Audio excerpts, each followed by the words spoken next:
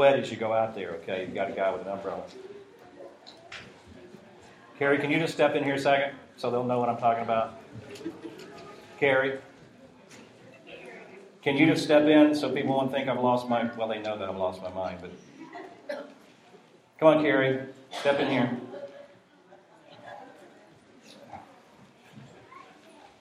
There you go. Carrie, what's the lesson on today?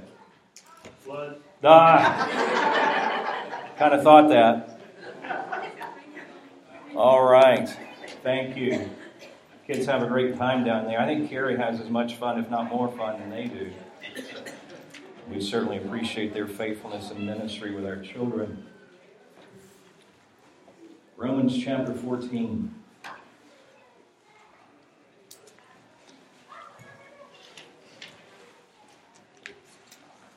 We're working our way through this text, discussing 12 principles. 12 principles related to helping us to understand how to have unity. How to have unity even when we disagree with people over things that God doesn't give us clear scripture as far as helping us make choices and make decisions. As difficult and as hard as it is for us to admit and maybe even understand, two people can come to different positions and both glorify God. And that's what we're going to look at today. The importance of the glory of God in our decision making. Let me just quickly remind you that we talked about welcoming each other. The text in Romans 14 begins that way. In chapter 15 ends, so in verse 7 ends with explaining to us, accept one another, welcome one another, love each other. And so this text on unity is bookended with God telling us, love people, accept people, welcome people into your life, people you disagree with on things that He hasn't given clear instructions about. So welcome those who disagree with you. We talked about those who have freedom of conscience must not look down or despise or treat with contempt those who don't have freedom of conscience. And all of us have areas where people are going to disagree with us. Some people are going to have a strong conscience. In other words, they can do some things that we don't feel like we can or we should do. Others we're going to feel differently than them. We're going to feel like there's some things we can do and they're restricted. So if we have freedom, or when we have freedom of conscience, don't show contempt to those who don't have freedom in that particular area. And on the other side of that coin, those whose consciences restrict them must not be judgmental, or remember the word we used here, condemn those who have freedom in certain areas. In other words, you may feel like you can't watch certain movies or go to movies or whatever, but other people don't feel the same way you do. You don't have a right to say that they're not godly if they're different or come down on a different position than you in certain areas. Last time I was with you, we talked about each believer must be fully convinced of their position and their own conscience. And that really does kind of play into the principle we're getting into today. But wherever you come down, wherever you come down on these conscience issues, you must be convinced that either you can or you can't. And I will say this, that can change. You may feel very strongly right now that there are some things you can do or can't do, and you may feel differently down the road than you feel right now. But you're still convinced in your conscience that you have a right position and the Holy Spirit of God has led you to that place in your life.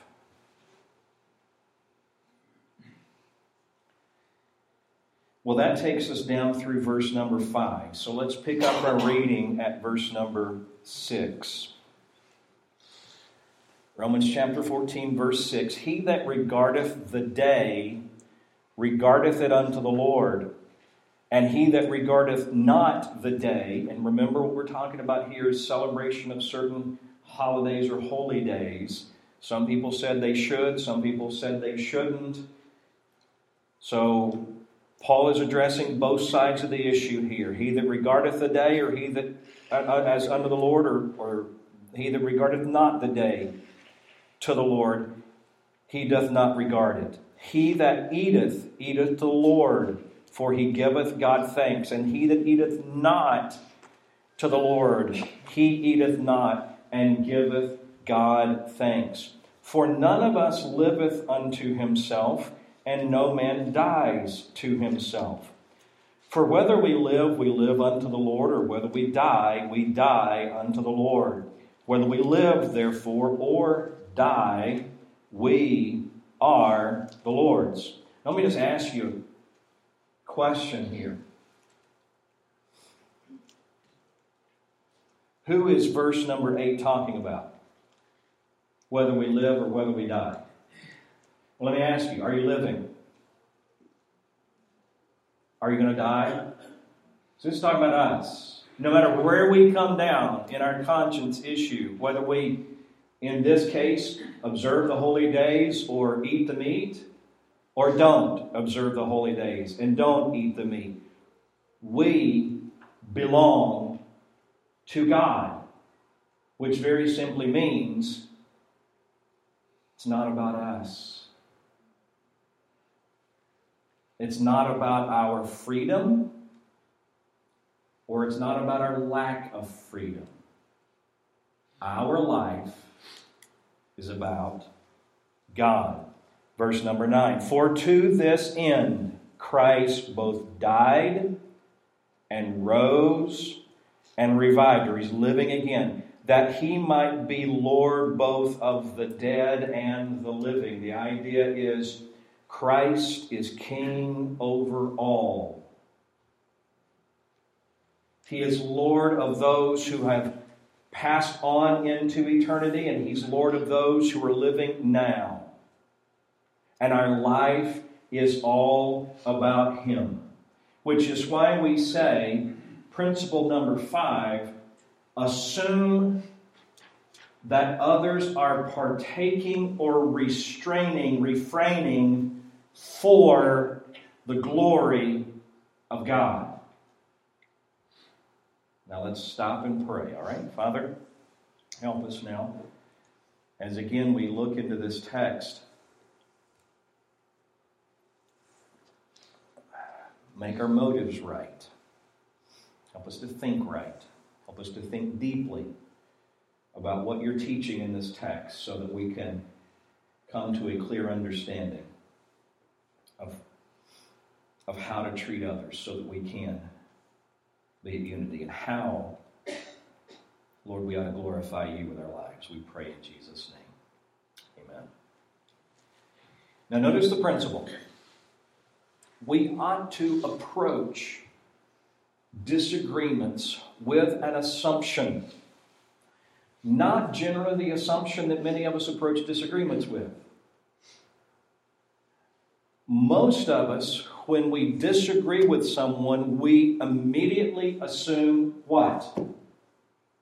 We're right, they're wrong. Right? Am I right? Yeah, you're wrong if you think different than I do. No, most of us, when there's a disagreement, assume we're right and they're, hey, if you don't believe me, go on Facebook. All right? And I'm not recommending that. But that is generally the assumption we have. And when we get into discussions with people who have different positions than we have, we, even in those discussions, generally aren't listening to come to an agreement. We're listening to prove people wrong. We're listening for the purpose of debate. We're listening for the purpose of trying to get them to come to our position. One of the things that we tell couples, and we try to live this ourselves in our marriage. You know this. You hear, and I still don't like it. I still don't think it has to be true. But we hear, every couple's going to argue. Well, what is an argument? An argument is two people trying to get the other person changed to their position, changed to the way they think. You know what disagreements in marriage should be about? Not proving who's right or wrong. Disagreements in marriage ought to be about coming to Christ-likeness together. Not being right or wrong, but being like Jesus ought to be the result of those situations. And the same can be said when you and I have disagreements with people in the church family. It shouldn't be about them being wrong and you being right. It ought to be about us both seeking to glorify God. And our assumption with people we disagree with should not be they're wrong, we're right, or I'm going to prove them wrong and show I'm right. Our assumption ought to be, you know what? I am convinced that they want to glorify God too. Paul actually in verses 6 through 9 is extremely generous to both sides. Those who ate and those who didn't. Those who observed the holidays or holy days and those who didn't. He assumes this and wants us to do. He assumes that both sides are exercising their freedoms or their restrictions all for the glory of God. Wouldn't it be incredibly unifying in the church if we all had that generosity? If we all made that assumption? And if we all approached each other with that spirit, that we are convinced whether people are restricted or are not restricted, have freedom or don't have freedom, if we would just treat each other like everybody's trying to glorify God, it would revolutionize the church.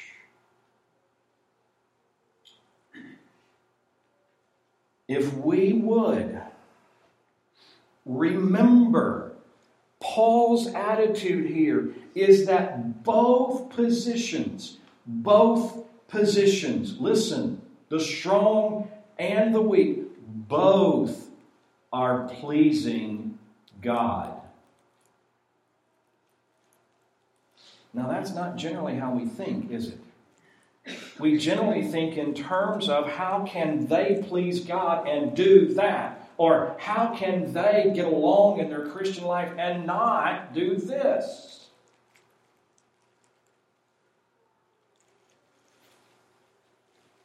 So let's talk about this. Let's talk about the glory of God being our motive.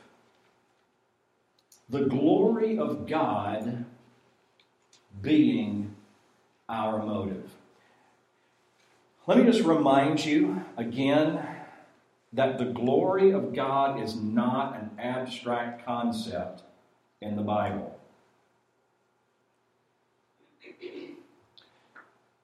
The Bible is 66 books put together in one volume.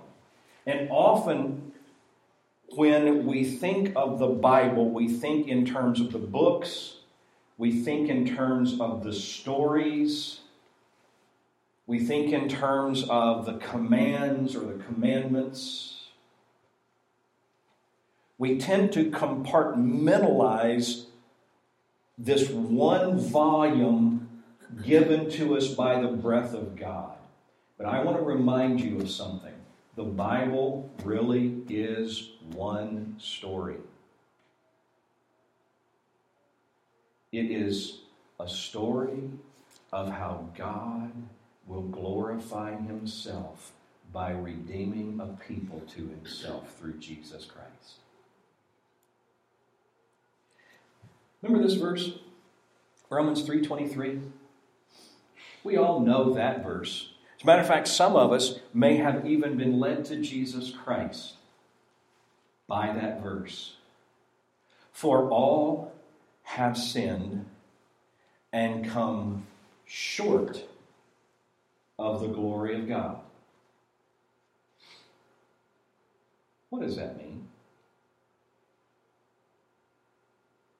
Well, we know the all have sinned part. I mean, that's pretty easy. And we know that that's true. We know that by revelation. We also know that by experience. No one has to convince us that we're sinners.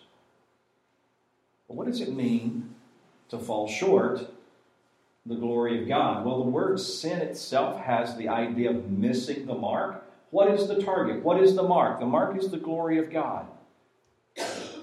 There is a reason, folks, that when the devil came to Eve, he attacked the glory of God. Why were you and I created? Why did God create Adam and Eve? Let us make man, God said, in our image.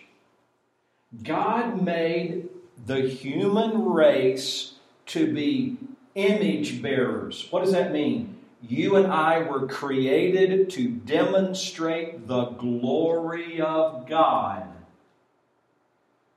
But sin ruined that. Sin cut that short. But ever since the Garden of Eden, and ever since man allowed sin to mar the image of God that is supposed to bear out in our lives, God has been doing everything He can to restore that image of His glory. You and I are supposed to look like Jesus and think like Jesus and talk like Jesus and act like Jesus and represent Jesus. We are to bear His image. And ultimately we know that when everything is culminated and everything as far as this world history is concerned and we're moving into eternity, we are told that every tongue will confess Jesus Christ is Lord. Why? To the glory of God the Father. Let's say it this way. The glory of God is not an abstract concept in the Bible. It's the Bible itself. It's the reason God does what He does. It's the reason you and I should do what I do. We exist to be image bearers of the glory of God. And we ought to think that way about each other.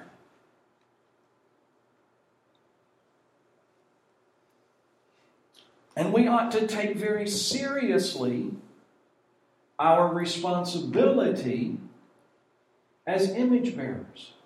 In other words, God's glory is our primary motive. Whether, therefore, you eat or drink or whatsoever you do all to the glory of God. And I think maybe Paul was even talking about these kinds of issues in 1 Corinthians 10. Wherever you come down on the position of what you eat or what you drink or whatever you do, it ought to be done for the glory of God. Now, there's a lot more we can say about that. What I want to do now is kind of talk about what happens, what really happens in our thinking, what needs to happen in our thinking when the glory of God does become our primary motive for the decisions we make, for choices, for relationships. What entertainments we choose, what friendships we choose, what clothing we choose, what music we choose, whatever we eat or whatever we drink or whatever we do. when God's glory is our motive, what happens? Well, it does affect our thinking. First of all, you'll stop really caring what other people think. Now, I want to caution you here. We're not talking about throwing out a testimony. We're image bearers. We ought to be concerned about what people think about Him based on how we live. What I'm talking about is this. What I'm talking about is when what people think about us is so important to us that it motivates everything rather than what people think about God because of us. You see what I'm saying? There is a difference. We want to be thought of as spiritual. We want to be thought of as holy. We want to be thought of as having it all together. We want to be thought of as good parents, good teenagers, moral, upright, religious. There are all kinds of motives for why we do what we do, the choices that we make. But when God's glory becomes our primary motive for all of those things that are a part of our life, we will be free from the tyranny, the slavery of fear of what other people think. Some of you wore what you wore today. You're wearing what you're wearing today because you were concerned about what some people would think about it.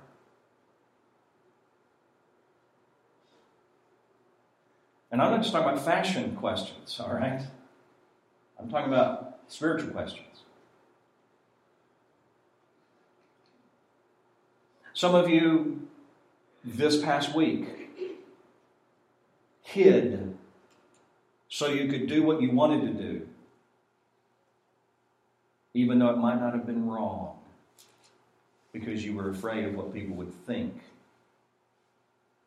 Your IBC root beer moment, all right?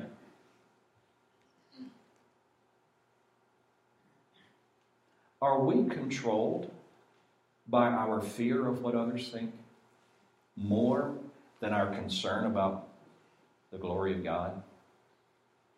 What else? Well, when the glory of God is our primary motive, we'll stop really caring about what other people think is our primary motive and what God thinks will be. Secondly, we'll stop trying to fit in.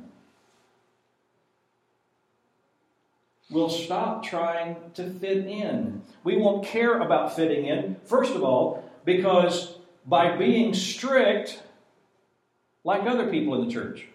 You see, there are sometimes in churches a more strict, in Romans 14 terminology, and this isn't insulting, this is Romans 4, a stricter conscience would be a weaker conscience, in that it doesn't allow certain things.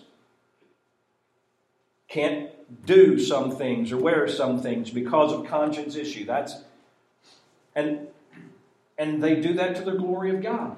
But there are some people who want to be thought of as spiritual, so they restrict themselves so they fit in what they see as the spiritual crowd.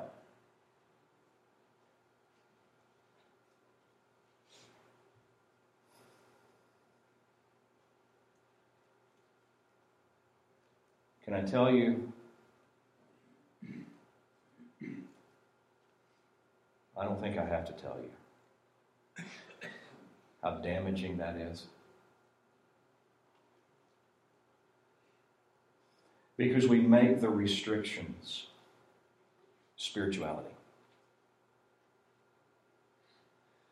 We make the restrictions marks, signs, however you want to describe it, necessities for being holy.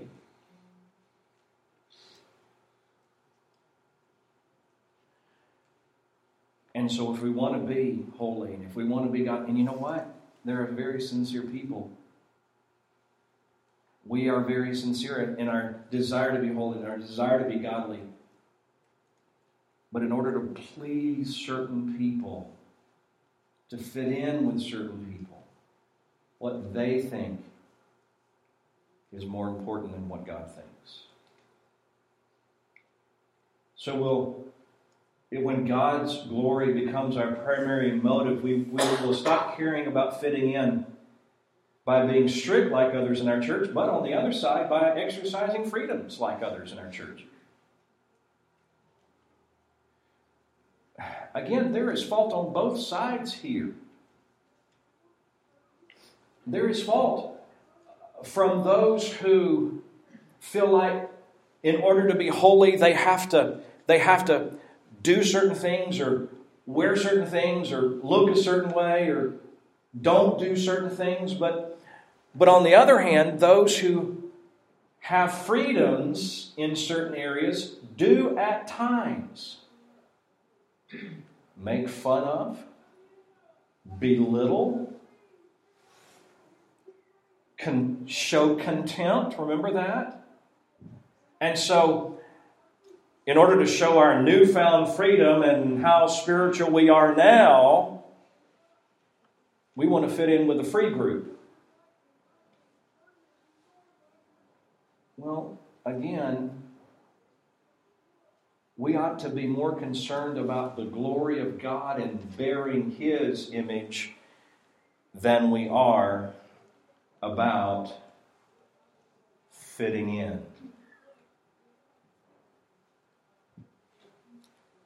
So when the glory of God is your motive, you won't care what other people think or say. Your desire will be pleasing God. You won't care about fitting in by being strict. You won't care about fitting in with those who exercise freedom, because everything you do will be done for the glory of God. And then, fourthly, or next, you'll not want to break free from your strict background and start doing all the stuff you were never allowed to do. Say it again. When your desire becomes, or your motive becomes the glory of God,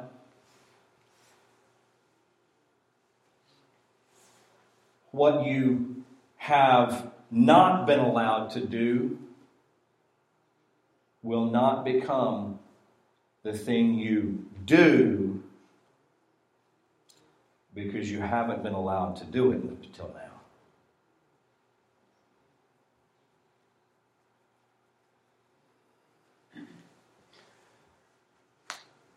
I've met young people who, for all their lives, were taught a certain way, restricted a certain way, and maybe when they get out from under their parents, or even as they become teenagers or whatever the case may be, they feel like, well, I want to find out what real life is like now. I want to find out what it's like to be on my own. I want to do all the things that my parents never let me do. How does that glorify God? How does that glorify God? Even if the church was wrong and your parents were wrong, how does it glorify God to want to experience what you've never had? How does that glorify Him?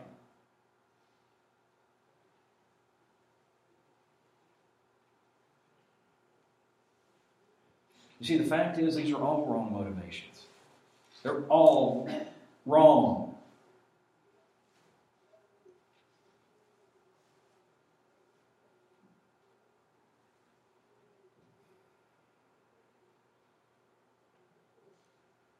When we're making decisions, when we're making choices,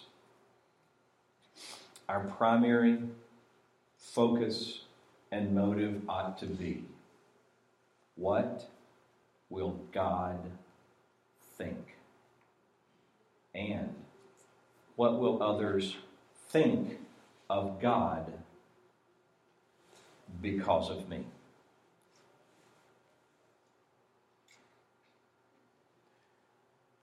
When we start thinking in those terms, we can actually find freedom.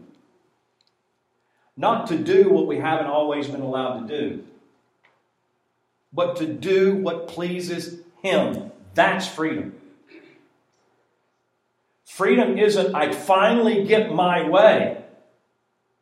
Freedom is, I want to please God more than anyone or anything else. You know what that does? That puts parameters on us. That helps us in making decisions. What will people think of God if I watch this movie? What will people think of God if I go here? What will people think of God if I partake or don't partake? What will people think of God? That's freedom. And every one of us, if we want to have unity, will assume that everyone else in our church wants to please God too.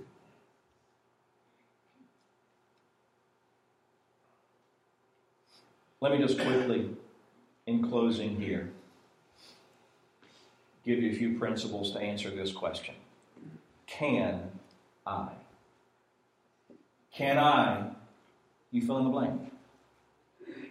Can I do this? Can I watch this? Can I listen? Can I? Here's some principles. Now, all of those are up there on that one screen because these are things that we're actually going to be dealing with from Romans 14. So some we've talked about, some we will talk about. Let me just work through these very quickly. Am I persuaded that it is right? It being whatever it is we're asking the question about. Can I fill in the blank? Is it right? And we know from Romans 14, if we're not fully convinced that it is, and our conscience restricts us, then we shouldn't. All right? Secondly, can I do it as unto the Lord? That's kind of what we're talking about here. Can I not do this, or can I do this and say, this is for God? And God will be pleased. There's the issue of peace in our soul. Can I do it without can I do it without being a stumbling block to my brother? Does it bring peace? Does it edify my brother? Now, again, we're going to come back and talk about some of those, but I want to step out of our text in Romans 14 for a few principles. First of all, in 1 Corinthians chapter 6, and again, this is a context where Paul is dealing with some of these same principles. Can I? 1 Corinthians chapter 6. Let's turn in our Bibles there, please. At verse number 12. All things, and again, he's talking about meats, and he's talking about eating meat offered to idols. Some would, some would not. All things are lawful unto me. In other words, Paul is saying, I can eat the meat. There's no law forbidding me from eating the meat. But all things are not expedient. The word expedient means profitable. They will not benefit me spiritually. Now there's a key question.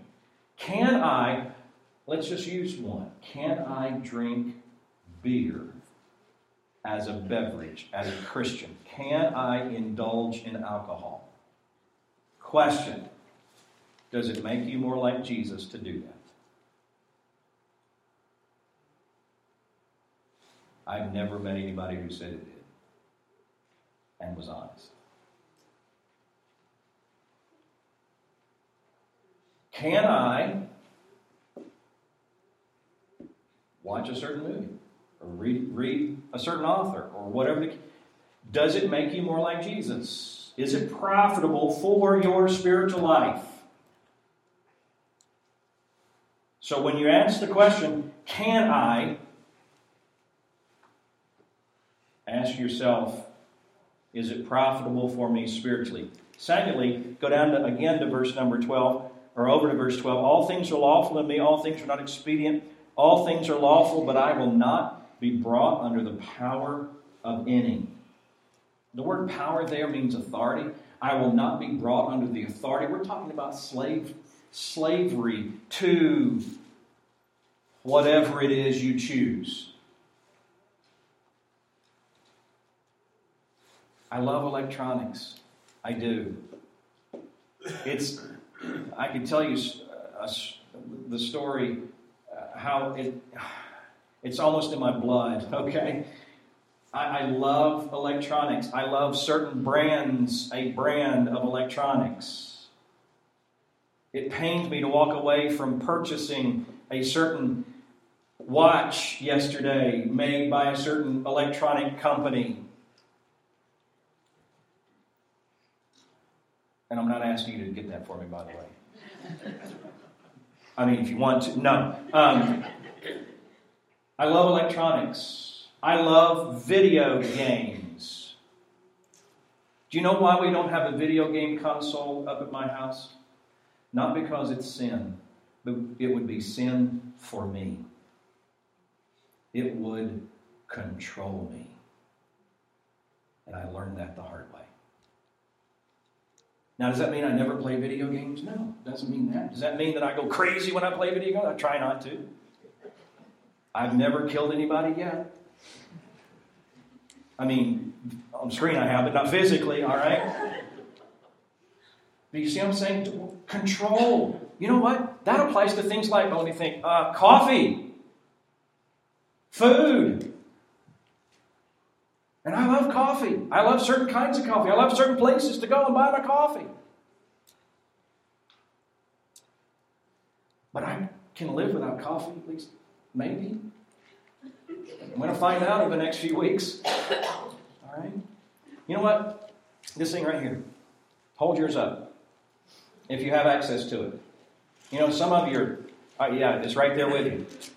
And some of you are texting somebody right now. All right? Or you're on Facebook right now. Or you're playing a game right now. Can I tell you something? If you're playing a game right now, this controls you. Not God. And I can say the same about texting unless there's an emergency. Okay. You get my point? I'm using it because I try to change the slides behind me if it works. They tell us, people who study culture and those kind of things tell us that these are literally now a part of you. Not just an accessory, but a part. What's the first thing you reach for when you get up in the morning?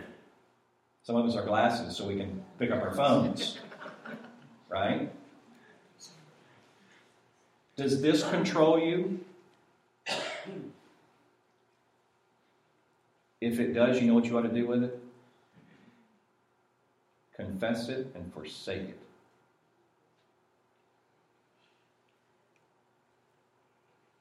There's some people in this room live a long time without one of these, okay? And we can still live a long time without them. Now, I understand necessity. I understand. Okay, please, I'm not saying you're not pleasing God if you have a phone. But I am saying there are a lot of people who aren't pleasing God with their phones. Because it controls them. And it's not just phones. It's tablets. It's computers. And we're not even talking about porn issues or those kind of. We're just talking about control issues. And that can apply to anything. That can apply to sports. That can apply to hunting. That can apply to fishing. That can apply to hobbies. That can apply to relationships. It frightens me how relationships are literally controlling people today. Again, that thing of being so concerned about what somebody else thinks that it controls them. Finally, and here is really what today is all about. Can I? Well, does it help me bear the image of God? Does it bring glory to God? Does it help me bear His image? By the way, let me just say it this way too. You take God everywhere you go. So where have you taken God this week? What kind of atmosphere have you put God in this week? Have we put God in this week? And I don't mean to be trite or even overly simplistic there. That is something we ought to consider.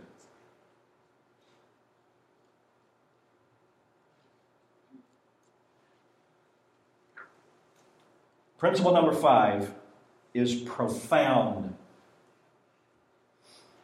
We ought to assume, for the sake of unity, that no matter where we come down in our positions, that other people want to glorify God as much as we do. The question is, are we conducting our lives and making our decisions so that ultimately our life is about God and His glory? Let's bow for prayer, please.